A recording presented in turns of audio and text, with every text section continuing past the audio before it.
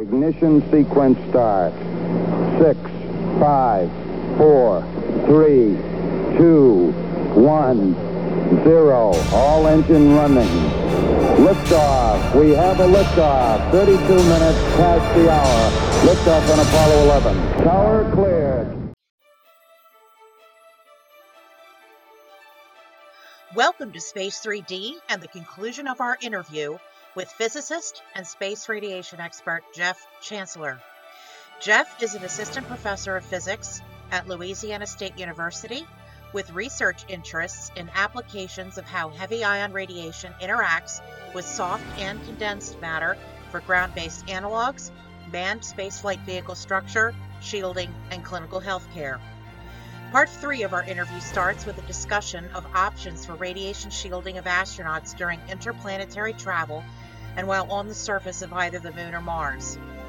We'll discuss how certain radiation risks may vary according to the solar cycle, and then we'll transition to radiation event risk prediction, which at best is an evolving and still somewhat unpredictable discipline.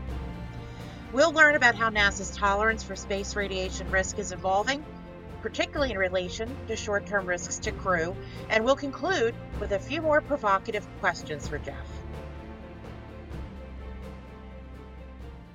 Let's actually talk about shielding. I've been wanting to talk about that for a while, but we got sidetracked with some other very interesting topics. So shielding, the big thing I always think about is burying the HABs on the lunar surface in regolith. And I'm curious about, is that probably how it's going to be done on the lunar surface? And then secondly, the other question I have is, you never hear about that for Mars. And I don't really know too much about the difference between lunar regolith and Martian soil. I know Martian soil is much more caustic for a number of reasons, but curious if it would have the same protective value as regolith potentially does. That's a good question. I don't know. I'd always heard that putting Mars regolith on top of your HAB was a good idea, Eleanor. I'd never heard that, that was there was a different approach, Mars versus the Moon. Yeah, I don't know. I was just sort of thinking about that, again this afternoon, and then I was wondering, because it's of more caustic. The soil is more caustic or more, pretty oxidative, if I recall, pretty reactive. Would that be the best thing to shovel a bunch of that highly reactive stuff on top of the HAB? I mean, maybe you'd be eating through the HAB much quicker. I don't know. And so the reason we know a lot about the lunar surface is because we spent several years, specifically during the Constellation program before it got canceled, looking at that design concepts for habitats for the rovers and how we were going to protect the astronauts from the cosmic ray environment, and what could we use as an absorber for the neutrons created when they interact with the regolith. Whether or not they've done an extensive study of that same kind on Mars, I honestly don't know. I haven't stumbled across it, or if I did, I don't remember. But mass is always the answer to shielding. The problem is with the galactic cosmic rays, just takes so much mass that it's not realistic for spaceflight vehicles. But on the surface, burying it down, I assume a significant amount below the surface could be a realistic approach. Interesting that there'd be a certain point where you may make things worse because of the secondary effects, but then it would get better as it got thicker beyond that. Yeah, and that would be because you're not limited by mass in that case. You could dig probably as deep as you want on Mars. Right. But I don't know for certain because I'd have to look at the material that is mostly in the Martian soil as a function of depth, and then think about that site. It'd be an interesting study, and they may have been already had one where they at least modeled it or presumed it, but I'm not familiar with it. Yeah, you might be able to put a couple layers of ice in there too. Right. Yeah. Water is the best. Yeah, water's the best shield there is because it has a high hydrogen concentration per atom, 2 per atom, or 2 per molecule. So it's the best shielding material that I can think of. Well, and then there's been talk about, could you basically develop HABs? Like, I don't know about, is it better potentially to develop a HAB like in the shadow of a crater on the moon, or we don't know if there's like lava tubes or whatever down, there are big caverns like you know, we assume that there probably are, but that would probably be the best option, is just develop a HAB inside a cave. Right, and I think some of the recent missions with Artemis, they're looking at going to more of the polar region where you would have a similar field for the galactic cosmic ray exposure, but you would have planet shadowing to be used as a natural shield from like anomalous solar particle events. So you're exactly right there. Oh, interesting. So Tom, I think you had a question about differences in risks related to, the solar minimum and solar during maximum. the solar cycle. How does that? Because I know this, when the sun's really active, it can actually decrease the galactic cosmic ray flux. Is that? Do I have that understanding correct? Right. For a long time, that was the understanding, but because of the recent protracted solar minimum, there has been an increase in the flux of these cosmic ray particles, where they're looking at the dose increasing starting around 2017, 2018 up until now, because as you have these events on the surface of the sun, it draws out the plasma and it creates the density of the magnetic fields, which almost act like I guess in a layman's term, as a shield from the GCR coming into the solar system itself. Yeah, a stronger solar magnetic field, where normally we think of the Earth's magnetic field. Right. And typically a solar minimum, when there's less activity, there's more galactic cosmic ray flux, so a higher dose. And then a solar maximum, when you have more solar activity, it's a minimum that usually goes on an 11-year solar cycle, where the difference in dose is about a factor of 2. Nice. 2 to 3. Wow. Yeah. But you need to design for both, unless you want to just fly at specific times. Right. But some of the, if not many of the large, I don't want to say many, but there have been an instance where there have been very significant solar particle events during a solar minimum. So it's, as a matter of fact, I think one of the largest measured ones in modern times hit the Mars Curiosity rover en route to Mars, and that was either trending down on our solar min or trending up. I don't remember. So that just because you're in a solar minimum, when you presume there's less activity, it means there's less likelihood more of a solar particle event. But that doesn't mean that there's less likelihood of a large solar particle event. Right. The odds are lower until it happens. I actually worked on a spacecraft called GOES. That's one of our space weather monitoring spacecraft. And we had a solar X-ray imager on board. And the sun had a solar X-ray, and it burned out a row of our solar X-ray imager. And the guys who made it were like, "Well, the sun can be millions of times brighter." I'm like, "Yeah, but you knew that before you launched, right?" Right. Yeah. That was frustrating. Yeah, the first radiation detector I know that was put on the surface of Mars was destroyed by a solar particle event. And I think they said the probability that happened was like somewhere in the 1 in 10,000 or something. And I just laughed at that. I'm like, well, obviously you're wrong. I'm going to go with 1 to 1. Or, yeah, let's reevaluate those odds here, because it happened. Oh, God. Well, actually, that brings up another question about prediction and space weather. How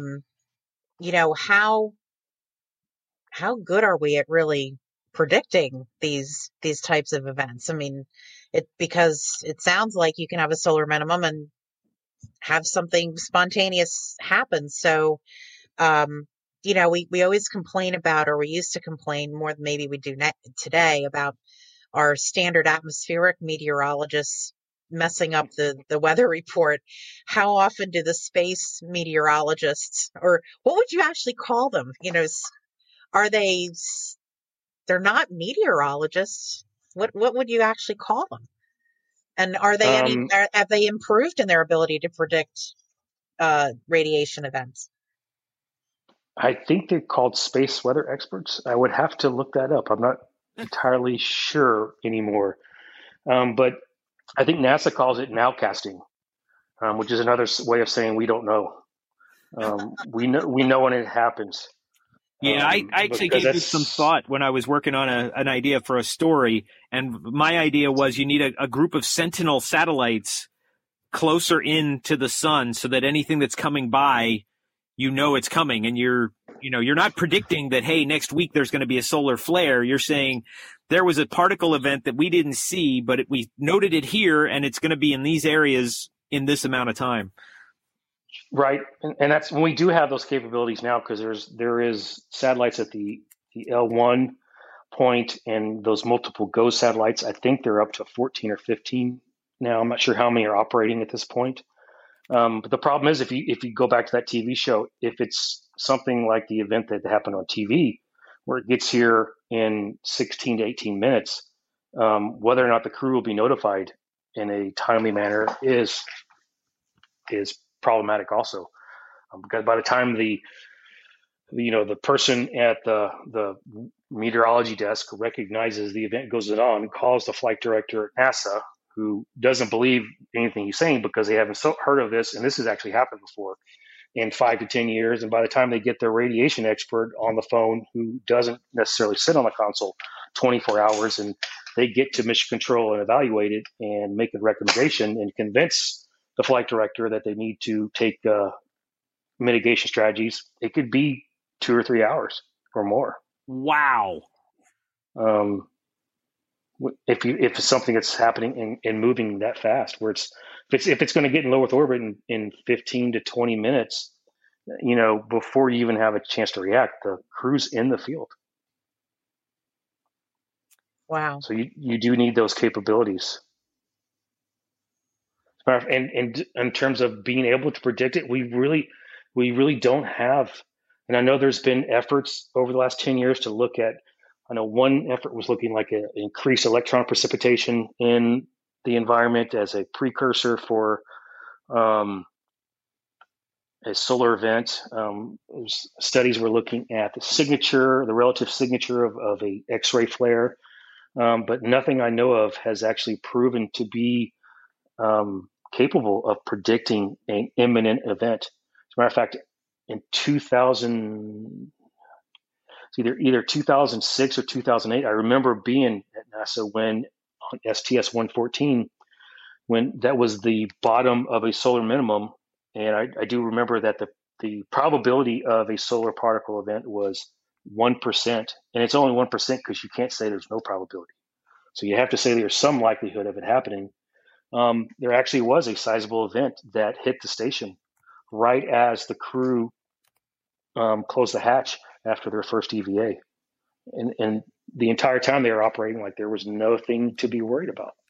And it actually affected the rest of the mission because they had to figure out how to phase and change the timing of the spacewalk so that they were minimizing the amount of dose that they would incur out there. So wow. It's still problematic. Yeah. Yeah, that 2006 event, that's what I got, the instrument I was working on got burned on. That was actually on my farewell plaque. Oh, really? Yeah. That's awesome. It's hilarious. I was in mission control just shortly after that happened. It was a crazy time because no one expected it. And if you remember, Wayne Hale actually wrote an editorial about those crazy guys in the radiation console that showed up out of nowhere, which I thought was hilarious. Just because we don't come often doesn't mean we're not here.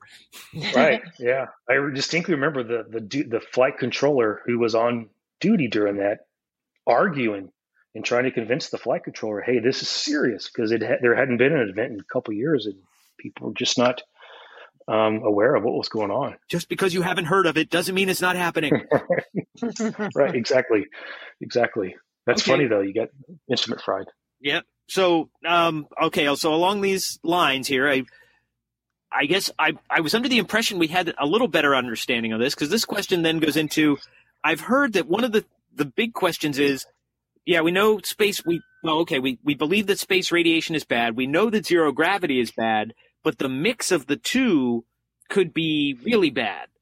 So I guess since we're not potentially rethinking our radiation levels. We don't have any smoking gun that says the mix of the two is really bad, but it's still something lurking out there that we just don't have any information on. Right, and a lot of it's just technical limitations. Mm-hmm. If you think of science, when you try to analyze a problem, you want to either numerically or analytically replicate the problem as closely as possible.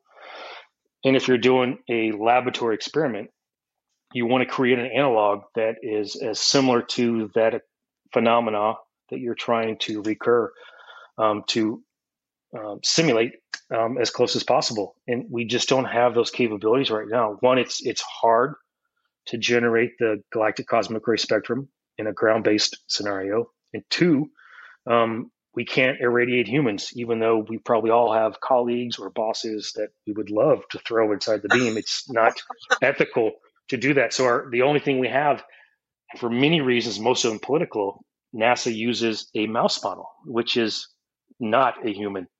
Matter of fact, there's a lot of things about a mouse model that are biologically unsimilar to humans. You know, the lifespan, the metabolic rate, the body mass, the size of the cavity of their tissue compartments. So, and if you look at cognitive deficits, the various parts of the brain, I can't remember which one is considered to be the main contributor in humans for cognitive deficit, but their portion of the brain is significantly higher percentage of the brain in a mouse than it is in humans. So it gets really complicated. Right now, we're just kind of stabbing in the dark,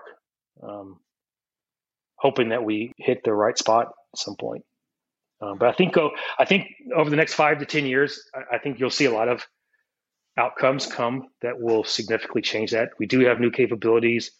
We've advanced with some of the biological and physical technologies over the last 5 years or so. There's a new approach in the space radiation research element at NASA who was looking at the past research and saying, hey, this wasn't wrong, but it wasn't working. So let's try some things that are a little bit unique and forward-looking and see if we can come up with a solution here. We also have a lot of astronauts who have flown in that environment for 6 months or more who have, blood samples and plasma samples taken during their entire mission every week and multiple times before their flight and after their flight. So there's instances where you can look at changes in their markers pre, post, and during the mission itself. Yeah. I have a question too. Now this, might be a little controversial, but I know that I've read over several years periodically where there's been some research that has been published, NASA sponsored research, and, talking particularly about the radiation risks with Mars exploration. And Robert Zubrin, of course, is, well-known Mars evangelist, has frequently commented on the limitations of that work and, obviously championing the opposite conclusion that the risks are really not, that are being overstated, and we certainly have to stay the course in terms of trying to get to Mars. Curious about, any comments regarding that. I guess ultimately what I'm asking is, does Bob have a point, or is he trying to minimize risks that may in fact be present? So I'm familiar with the article you're talking about. And if you read my recent publications, you'll see that I have that same tone to it.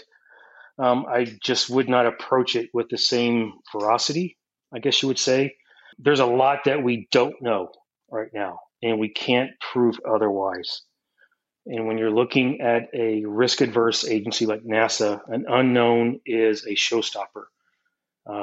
I would go out on a limb and say that space radiation, the non-acute effects like cardiovascular, cancer, at a reasonable dose are not a risk. But I can't say it with certainty because we can't prove it otherwise. And I do know there were some negative things said about the space radiation research, and I wouldn't argue that some of it led to wrong presumptions. But it was good research based on knowledge that we have now, and in making, I would say, logical considerations on how do you interpret that based on what we have in front of us and how we understand it. All science is built on the shoulders of who came before you. And all that stuff that was done prior to me jumping into this 10 years ago is still completely legitimate, because I wouldn't be here without that science necessarily proving that this isn't the right approach. So I would probably tone that down a little bit and say it's probably not a risk.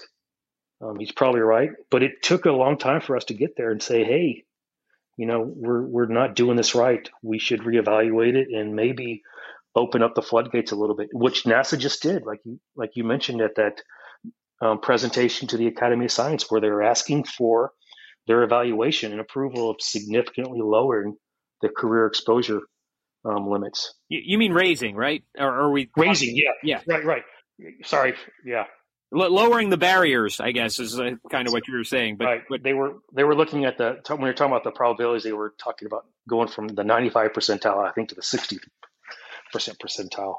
Yeah. And it wasn't, and based on the discussion we've had here this evening, it's not unreasonable to have that discussion based on the fact that so far long-term sequelae really just haven't been observed with the astronaut core.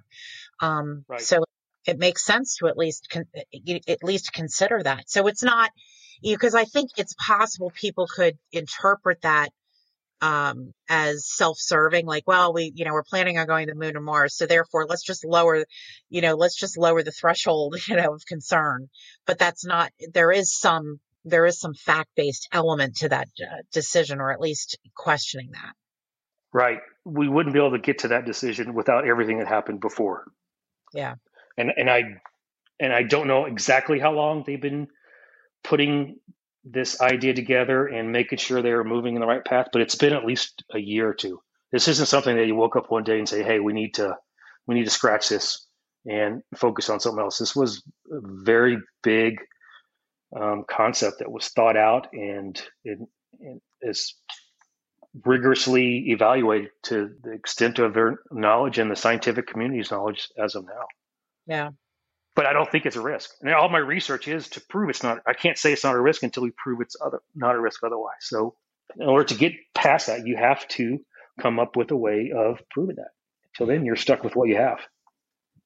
Has there been any consideration of doing some even less extreme things like, organs or body parts that are most prone to cancer? For example, breast cancer in women. I mean, has there been ever any even theoretical discussion about, hey, should a female astronaut, if they're going on one of these long Martian sojourn, have a prophylactic mastectomy done? Because basically then you're going to take away a huge risk to them in terms of cancer. Ooh, that'd be problematic on so many levels. I mean, that is rife with ethical overtones. But now you're telling someone they can't continue their career or their job without having their reproductive capabilities removed from their bodies. Well, let's go with something less. Let's go with an appendix. How about something less fraught? Yeah, I don't think that would ever happen. Okay. Just because you just open up too many cans of worms with that. Yeah. I know there have been because if you go back and read the articles in the public press on Peggy Whitson, I think she mentioned that she had already had that procedure done. So why was she at risk for these type of cancers? But that's not how they evaluate it as a whole. So they didn't respond to that criticism. But I couldn't see them doing that. And again, the public perceptions and scientific philosophy changes with time. And so in the future, it could be something they consider, but I couldn't imagine that. Oh, fascinating. I have one last question. And I know we had briefly met when I was in Houston, in pre-pandemic days. But we had a discussion during that medication summit about radiation. I'm curious if there's been any changes to even just shielding, because I think we had talked about the possibility of, do they want to have some sort of shielding with the packs, the med pack that the medications are stored in. And I know there was a fair amount of also discussion about no, radiation's been like ruled out as any sort of variable with regards to increased degradation of medications, which I personally did not agree with. I didn't feel that I was really challenged by sort of drawing that conclusion, but and that was not something that you had actually said. There were some other people that were discussing that during the summit, but I'm curious if there's been any further work that's been done since that summit, on medication stability. I think there was some ideas to doing a couple experiments at like the radiation facility at Brookhaven National Lab, but it may have been impeded by the shutdown itself. So I would have to inquire about that. I haven't been involved with it, but part of what we do in our lab anyway is to look at the efficacy of these type of materials and what is the actual dynamics when it interacts with radiation and how it affects not just the hardware, but perhaps these non-biological materials like pharmaceuticals too. I still think it's a hazard. I agreed with you. They didn't prove to me that radiation wasn't a hazard. But again, it's one of those things you have to prove it. Yeah. Yeah. Well, the thing that was the most interesting, apart from the radiation and that whole discussion, was the aha moment when we were told that the relative humidity in the station is so much higher than it is in generally. Well, maybe not from Houston on a hot summer day, but that it is relatively high. And I know that led to a whole other set of discussions about could that be impacting drug stability in some way, shape, or form. I think it was the humidity levels plus the ambient CO2 level that got us thinking about, is there some other strange interaction going on in that environment that you wouldn't necessarily see on Earth? Yeah, I think that was a really interesting question that begged an answer. Right. Yeah. I mean, in regards to that type of research, we're still just beginning, if you think about it, because for many years we didn't fly missions for more than a week or two, and so we didn't have a focus in that area because it wasn't a priority. There was other problems to solve, and now it's become an issue. And so I still think there's a lot of work to be done to show that all those factors don't affect the efficacy of Tylenol or your radiation countermeasure 2 years into your mission to Mars. Yeah. Oh, so one other question just occurred to me. So the idea of, if we're going to go beyond the Earth's magnetosphere, we should probably do some sort of test outside, like in cislunar space or something like that, some sort of exposure test to see if these countermeasures work. Exactly. I mean, that's the process in clinical medicine, let alone for spaceflight. So but in spaceflight, we would have to understand what the mechanisms and pathways were to develop those countermeasures before we can even test them. Yeah. And if you look at my discipline now, it's almost like the entire discipline is taking a step back and saying, okay, how do we do this differently? And I think based on some recent findings and advances, you may see something come out sooner than later where we will be testing some of these countermeasures. And we're looking at flying astronauts to the moon for not extended periods, but for longer periods. And you're having astronauts stay longer and longer on the space station. And the environment's very similar, cislunar or interplanetary space. So it's a great analog for prepping us for the moon and for Mars. Cool. I guess I thought that the magnetic field made a difference in the solar and the galactic cosmic rays enough that decreased what the space station did for us, but I guess not. It decreases the intensity of it, but the field is quite similar. There was a recent paper just, I think, early last year where they took measurements they had measurements from the Curiosity rover and sitting on Mars and from the Crater detector, which is in lunar orbit. And then they had measurements in the ISS in the US lab, and I think in the Columbus module over a 6 to 8 month period. And they showed at high latitudes, it was basically the same spectrum, just slightly attenuated. Okay, so you just multiply it by 0.8 or some value, and you get what they're being exposed to in Earth. Right. It's a polyenergetic heavy ion spectrum. I don't remember exactly what the scale was, but it was very similar. So feasible analog. Cool. That's great news. And so, just to let you know, we have a paper, me and some of my collaborators, coming out probably in April, that I think we did a pretty good job of trying to summarize all these problems and explain the difficulty of the nature. Because in space radiation, you're talking about space physics, aeronautics, mechanics, nuclear physics, biology, radiation biology, clinical medicine, all these different aspects trying to integrate together. But I think we did a pretty good job of summarizing it. I thought they said it was going to be the first, second week of April, but I'll probably post it to my website soon. But it's called Everything You Want to Know About Space Radiation, but we're afraid to ask. So if anybody has more curiosity to learn about this, or if I didn't cover something, they could probably pick that up and hopefully find something that answers their problem. Oh, that's great. And where will it be published? Journal of Environmental Science and Health, Part C, and it's a special issue on space radiation. But I did have it published open source, so it's available to the public too. Oh, that's great. Okay. Oh, yeah. Well, Tom, do you have any other questions? I think I'm about all questioned out. No, it's been a great chat. I thought we knew more. That's really what I think the conclusion of this is. Wow, we don't know much, do we? Right. And I kind of like that, and I don't. It's frustrating because I want to solve the problem and move on to something else. But at the same time, it keeps life interesting for me. Yeah. You're that's job security. Right. All right. Well, it was wonderful talking to you. Yeah. Thank you so much. This was really, really interesting. And I'm so glad that I reached out to you.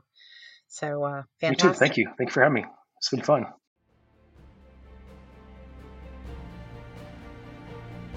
We hope you enjoyed part 3 of our interview with physicist and space radiation expert Dr. Jeff Chancellor. If you're interested in reading the open access review on space radiation that he and his colleagues have just published, check out the April 27th, 2021 issue of the Journal of Environmental Science and Health, Part C, pages 113 to 128, for the article entitled Everything You Wanted to Know About Space Radiation But Were Afraid to Ask. Until next time, for co-hosts Tom Hill and Emily Carney, this is Eleanor Rangers for Space 3D.